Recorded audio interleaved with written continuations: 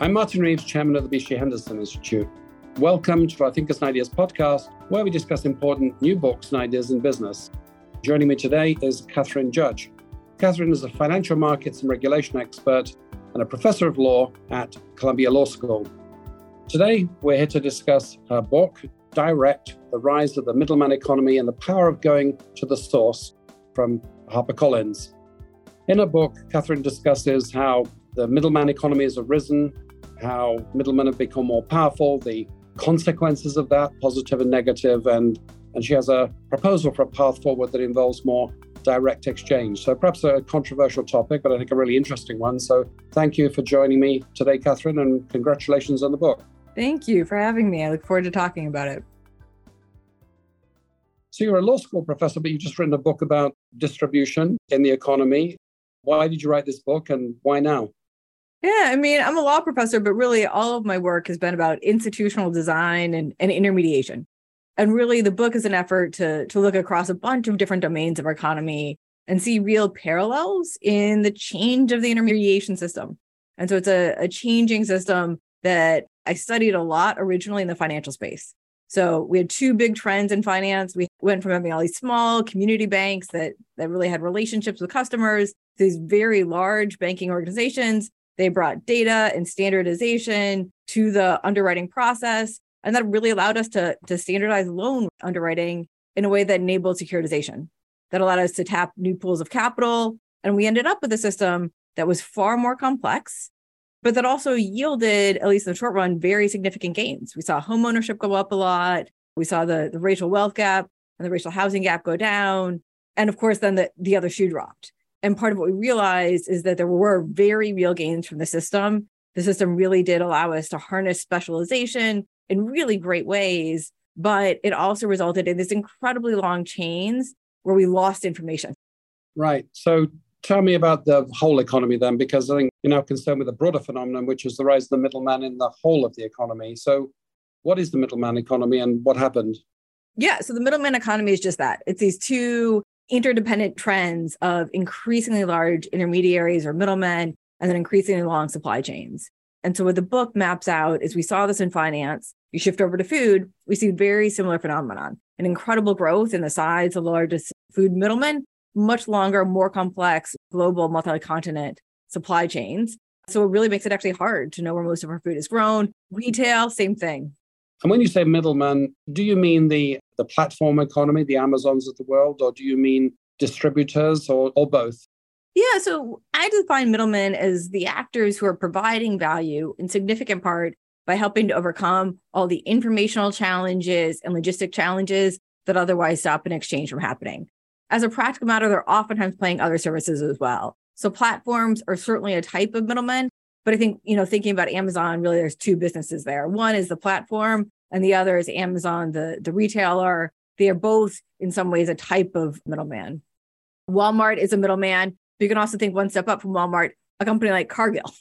Cargill is actually doing a really amazing job, but also has an incredible amount of power in terms of bringing corn and soy and all kinds of other produce all around the world.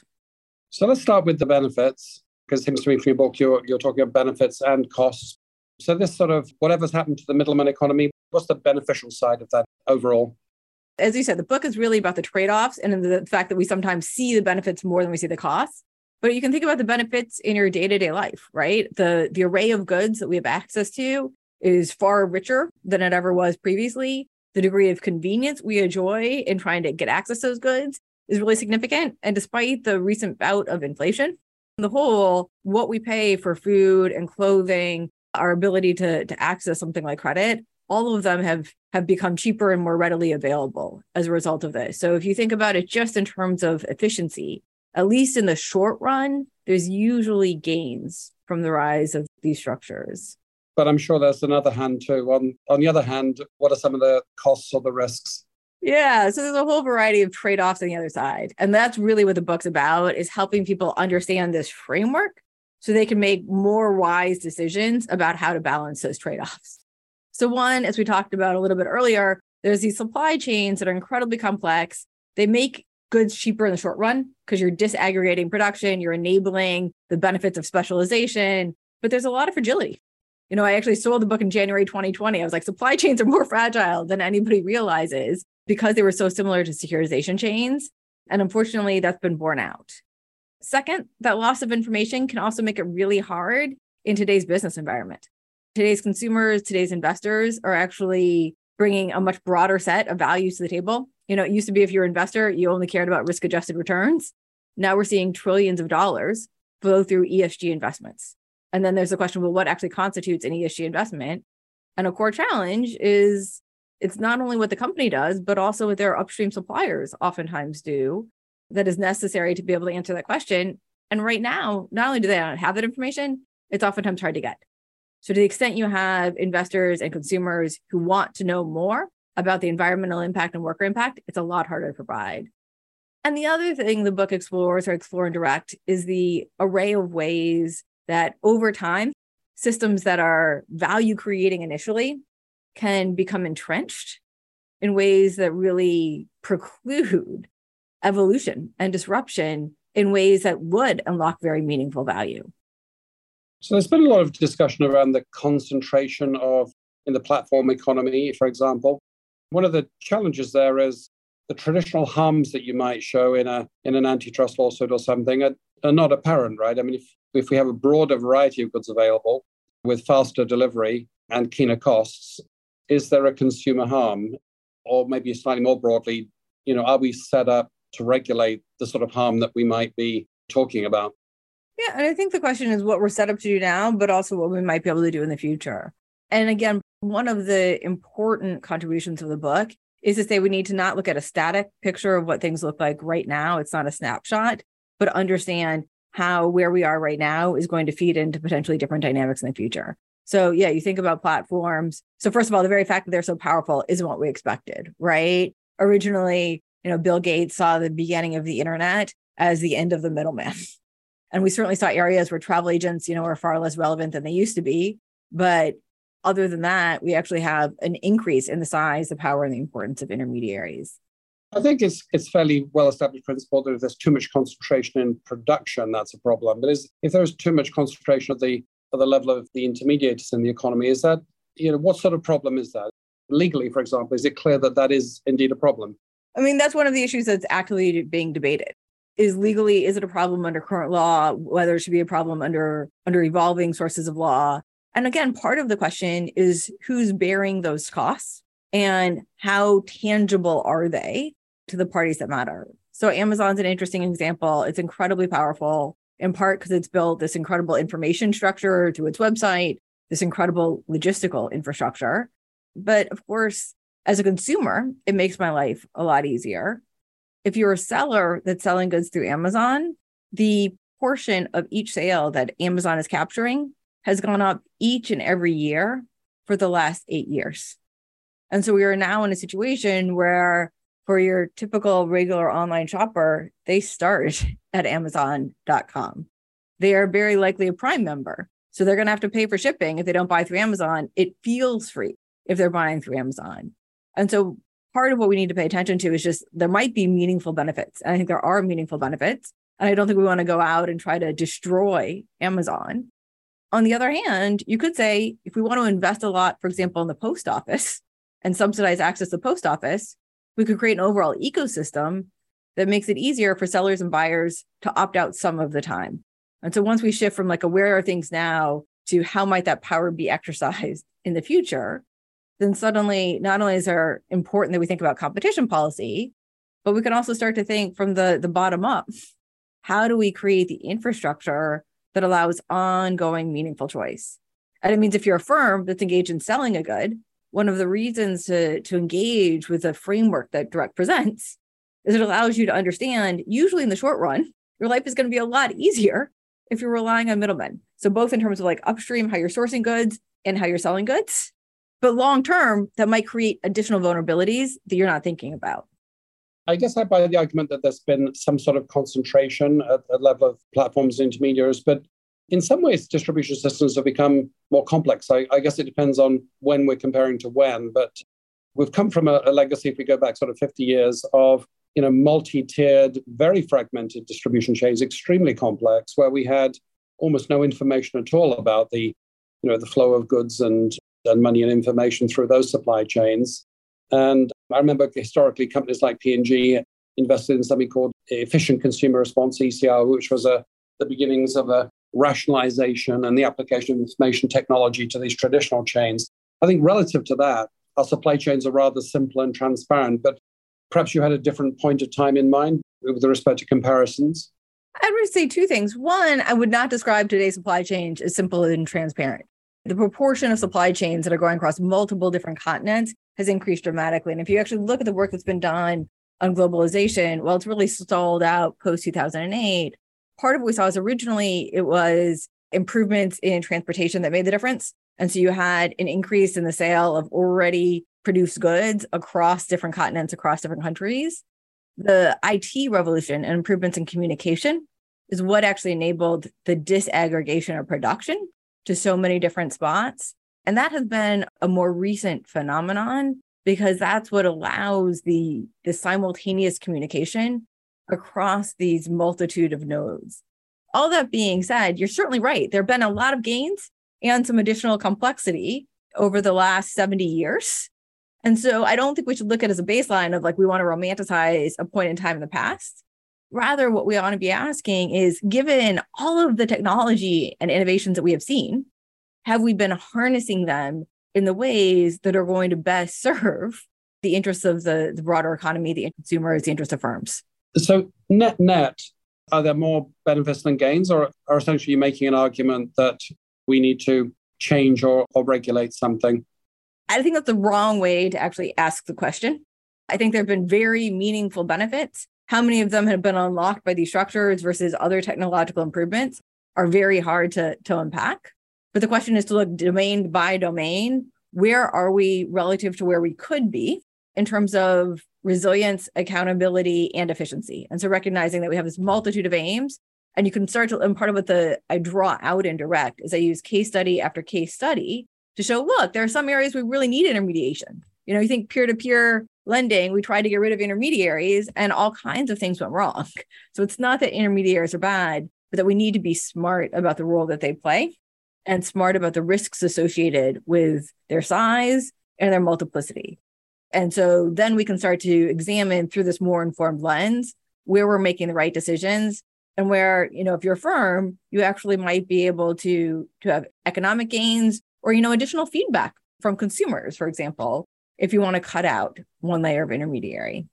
So if it's a mixed bag by sector in terms of benefits and costs, do you think that the market will solve any deficiencies there are? So if in some cases we have, too much concentration, not enough choice, or perhaps harms to producers as opposed to consumers, or not enough information on the origin of goods in a world where we care about, how long things have been transported as part of a sustainability argument, for example. Do we think that those sorts of issues will self-correct over time, or do you think it may require some regulatory intervention in many cases? I think we need both. So we are already seeing some meaningful corrections in the market. One of the advantages is most firms right now are busy rethinking how they construct their supply chain. And that's partly because of the fragilities revealed by the pandemic, and partly because we are now more attuned to geopolitical risks. So having exposures that are so far upstream, you can't understand your exposures, are suddenly something firms are becoming much more attuned to. So I do think we are seeing a lot of self-correction and a lot of helpful innovation with platforms, also enabling shorter forms of exchange in ways that are feeding a different type of consumer demand. So I think the market clearly has a role to play, but I think the market in and of itself is going to be insufficient. One of the things Direct also explores are how all of the characteristics that make middlemen or intermediaries so incredibly useful. They create this great infrastructure, they have all these relationships, they have these expertise, allow them time and time again in domain after domain to come in, become really useful, and then after they are entrenched, use both regulatory tools and market-based tools to maintain their dominance, even when there's technological changes that should allow more efficient ways of doing what they're doing. So I think part of the reason to pay attention to these dynamics is usually in the short run, the gains are significant, but there's a tipping point where those costs start to exceed the gains and helping to create the nudge necessary for the innovation and disruption that's healthy to occur. There's oftentimes a role for regulation. And would that require simply the application of legal frameworks that we already have, or would that require regulatory innovation? I ask that because, in the absence of the consumer harms that one might traditionally look at in antitrust law, for example, I'm imagining it might be a little more complex. We might need some regulatory innovation. I think we're likely to need both. And I think some of the innovation is going to happen at the federal level. I also think there's a place for states. And I think we're already seeing this actually happen in a number of different places. I just got back I was in Germany last week, and they have a new act adopted in 2021 dealing with supply chains and dealing in some ways with exploitation of workers further up the supply chains. And part of the idea there is that by creating a standardized approach, you're allowing information generation. And so there's collateral benefits across multiple different industries and for consumers, because they can now understand in a different way what information they have and what information they don't have. And so it's helping to spur a multi-stage process of some levels of intervention, some levels of innovation, feeding off of each other to help address the need for greater resilience, the need for greater accountability that we're currently seeing in market demand.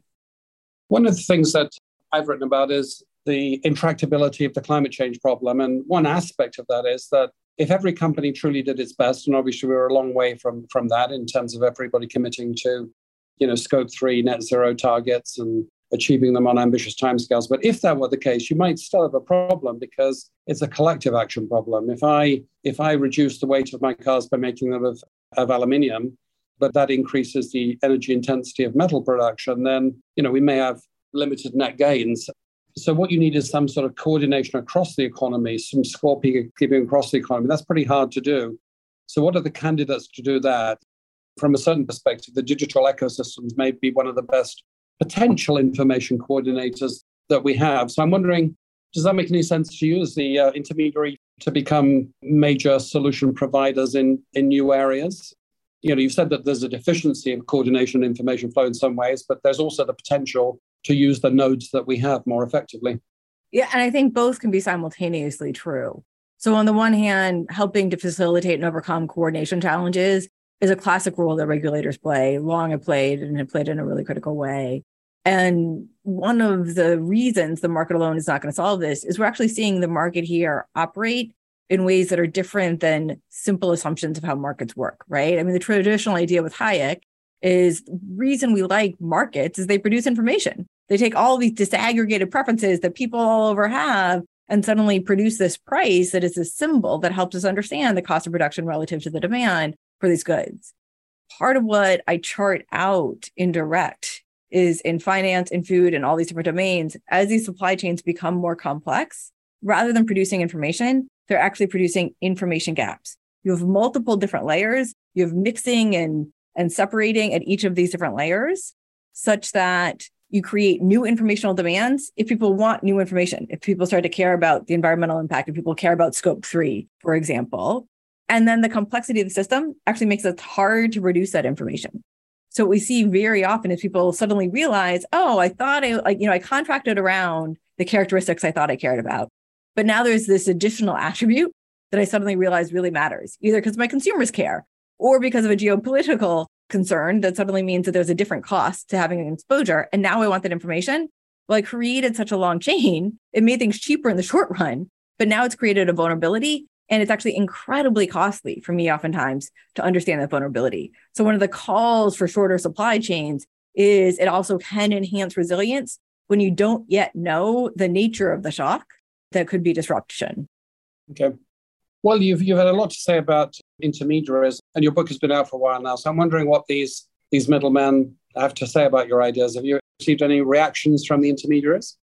A lot of the reactions, I think, tend to come from the people who have a more friendly response to the book. I mean, I think the really fun thing about writing a book is you suddenly hear from people in all these different domains about how what you're doing is relevant to what they're doing. So I hear from some of the intermediaries that I actually am more inclined to celebrate in the book. Again, the book is not a condemnation of intermediaries. It's saying we need to understand them to understand which ones are more likely to be forces for good, ones that might not be. And we see, for example, in food delivery, there's some intermediaries that really work hard to try to make sure that power stays with the restaurants, influence stays with the restaurants, but they're still going to provide a digital interface because that's what a lot of consumers want and it makes things easier for consumers.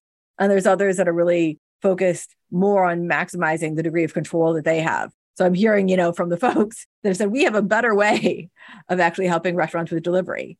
I've heard a lot of folks from healthcare. One of the things I don't discuss in the book at all is the healthcare system. And it's amazing how many people have reached out, whether it's, concerns about pharmacy benefit managers or doctors who are actually concerned about hospitals, talking about the role that they see these intermediaries in their domains providing. And in ways that are similar to the book, they came in because they claimed they were going to create value, and they did in the short run, but then they became entrenched and started to distort the overall ecosystem in ways that are harmful and then really hard to address. It seems to me that your book is partially about, the unintended consequences of the concentration of intermediation and what one can do to make that better. It also seems to be, correct me if I'm wrong, an argument for a more direct approach in some cases. So in terms of direct distribution, I'm wondering, is that feasible in many sectors of the economy? And do you think that that's a natural evolution that will naturally drift in that direction? Or do you think that will require some sort of intervention? Yeah. So the call for direct is really the notion that direct should be a cornerstone, which is a very, very small piece of a broader edifice of the healthier system that I think in some ways we're already moving to, and where I think we really need to accelerate the move towards. And direct plays an important role for a couple of different reasons. One, it's a lot easier to understand how much is at stake in intermediation when you study extremes. So what the book charts out is the extreme of a hyper-intermediated economy, like the money flowing from Europe and Asia into US home loans, 2006, and the opposite extreme of direct, where you actually have meaningful communication and an opportunity for connection and community building. And then says, 98% of what we're going to do is probably somewhere in between these two extremes. We can start to understand what's at stake by looking at both of them. The other reason direct is so key really quickly is a very small part of direct, having it be a very small portion of our lives, just helps us to understand the people and the places behind the goods we consume, behind the food we eat, which, going back to your point about the intractability of climate change, I think part of the reason we allowed the problem to become so big is we were systematically blinded to the way modern agriculture affected the land and the rivers and the air in the areas where it's undertaken. And so the notion is not that we should go back to a direct exchange economy. I don't think that's realistic, but that a small amount of direct helps to educate all of us as individuals and reawaken an appreciation that has been dulled over time by virtue of the blindness that has set in. And presumably, if things like relationships with consumers and the inclusion of local economies and transparency of origins and things like this are considerations, there's no reason in principle why digital platforms couldn't provide both benefits, the benefits of efficiency and scale and also the sort of informational benefits, including the ability to make, decisions about non-economic factors or more broader economic factors like, sustainability content and so on. So do you see a sort of a quasi-direct solution as being part of the answer too? Most definitely. And the book really spends a lot of time diving into the platform economy.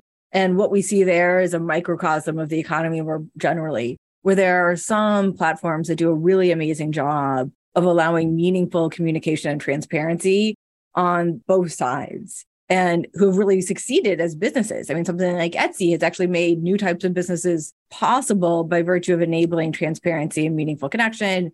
And then there's ones that are really trying to control the ecosystem and might allow, to see star ratings of the party on the other side, but are really limiting the ability for there to be direct communication or a sense of understanding of impact. And so part of the beauty of writing this book right now, and part of the reason I was motivated to write it right now, is while on the one hand, control over data can accentuate the power of the largest intermediaries, technology also has the potential to be incredibly disruptive because it does allow for the possibility of scale at the point of informational connection, while allowing really small scale and more intimate connections. And we're already seeing that start to happen. So a lot of your examples are from the US, but do you think the patterns you're talking about and the dilemmas you're talking about are fairly global in nature? Yes. And so I think they've played out in a particular way in the United States. And I think it's just easier to understand a phenomenon when I'm not talking about it in the abstract, but using example after example after example. And the US is ripe with examples. That being said, I did just get back from Europe and I was talking about these issues at Oxford. I was talking about them at Frankfurt. And you see these same dynamics arrive, sometimes with a slightly different overlay. I think that the phenomenon has probably been more extreme in the United States, where, Walmart has just dominated the Fortune 500. It's been the biggest revenue producer, biggest employer for a long time. Amazon a close number 2. And the efforts to harness the economies of scale have taken hold in a particularly dramatic way in the United States. And of course, globally. I mean, even when we're talking about the story from the United States perspective, a lot of it is a story of helping us to understand how globalization actually happened. And if we want to understand what we mean by globalization, we need to actually look into the details of how these intermediation schemes took hold and changed the nature of production. So unfortunately, our time is up, Catherine, but I could end with a more personal question. So what are you working on next? Are you going to continue to drive the cause outlined in the book of more direct and more informed supply chains, or have you got a new project in the works? I was going to say, I always have a lot of things in the works, so it's always hard to know where to start. But yeah, so I think part of what the book really helped me to appreciate is, in thinking about intermediation, the bigger question at stake is how do we address difficult economic policy questions? And for a long time, the focus really has been on efficiency and trying to figure out, where markets function well and really intervening when we have market failures. If we start to think shocks to the economy are more frequent, geopolitical tensions are significantly greater, that we really need to start prioritizing resilience in a different way, we're going to need potentially a different paradigm for understanding those trade-offs. And so part of what I've been working on is trying to understand, if we think about interdependence as really a core characteristic of how the economy works, how does that help shed light on some of the more difficult policy issues we're facing today? Well, thanks so much, Catherine, for joining us today and decoding and teasing apart all the arguments in your book. Thank you. So I've been talking to Catherine Judge about a new book, Direct, The Rise of the Middleman Economy and the Power of Going to the Source. I thought it was interesting in shining a spotlight on the intermediaries in the economy that we often don't look at so much, and also the connections you trace between, for instance, local communities and the health of small businesses and the connection to sustainability and so on, the connection to policy. So I thought a fascinating read for anyone in business. If you like today's discussion, just subscribe on your favorite podcasting platform to the Thinkers and Ideas podcast. And as always, we'd love to hear any feedback on this or any of our podcasts.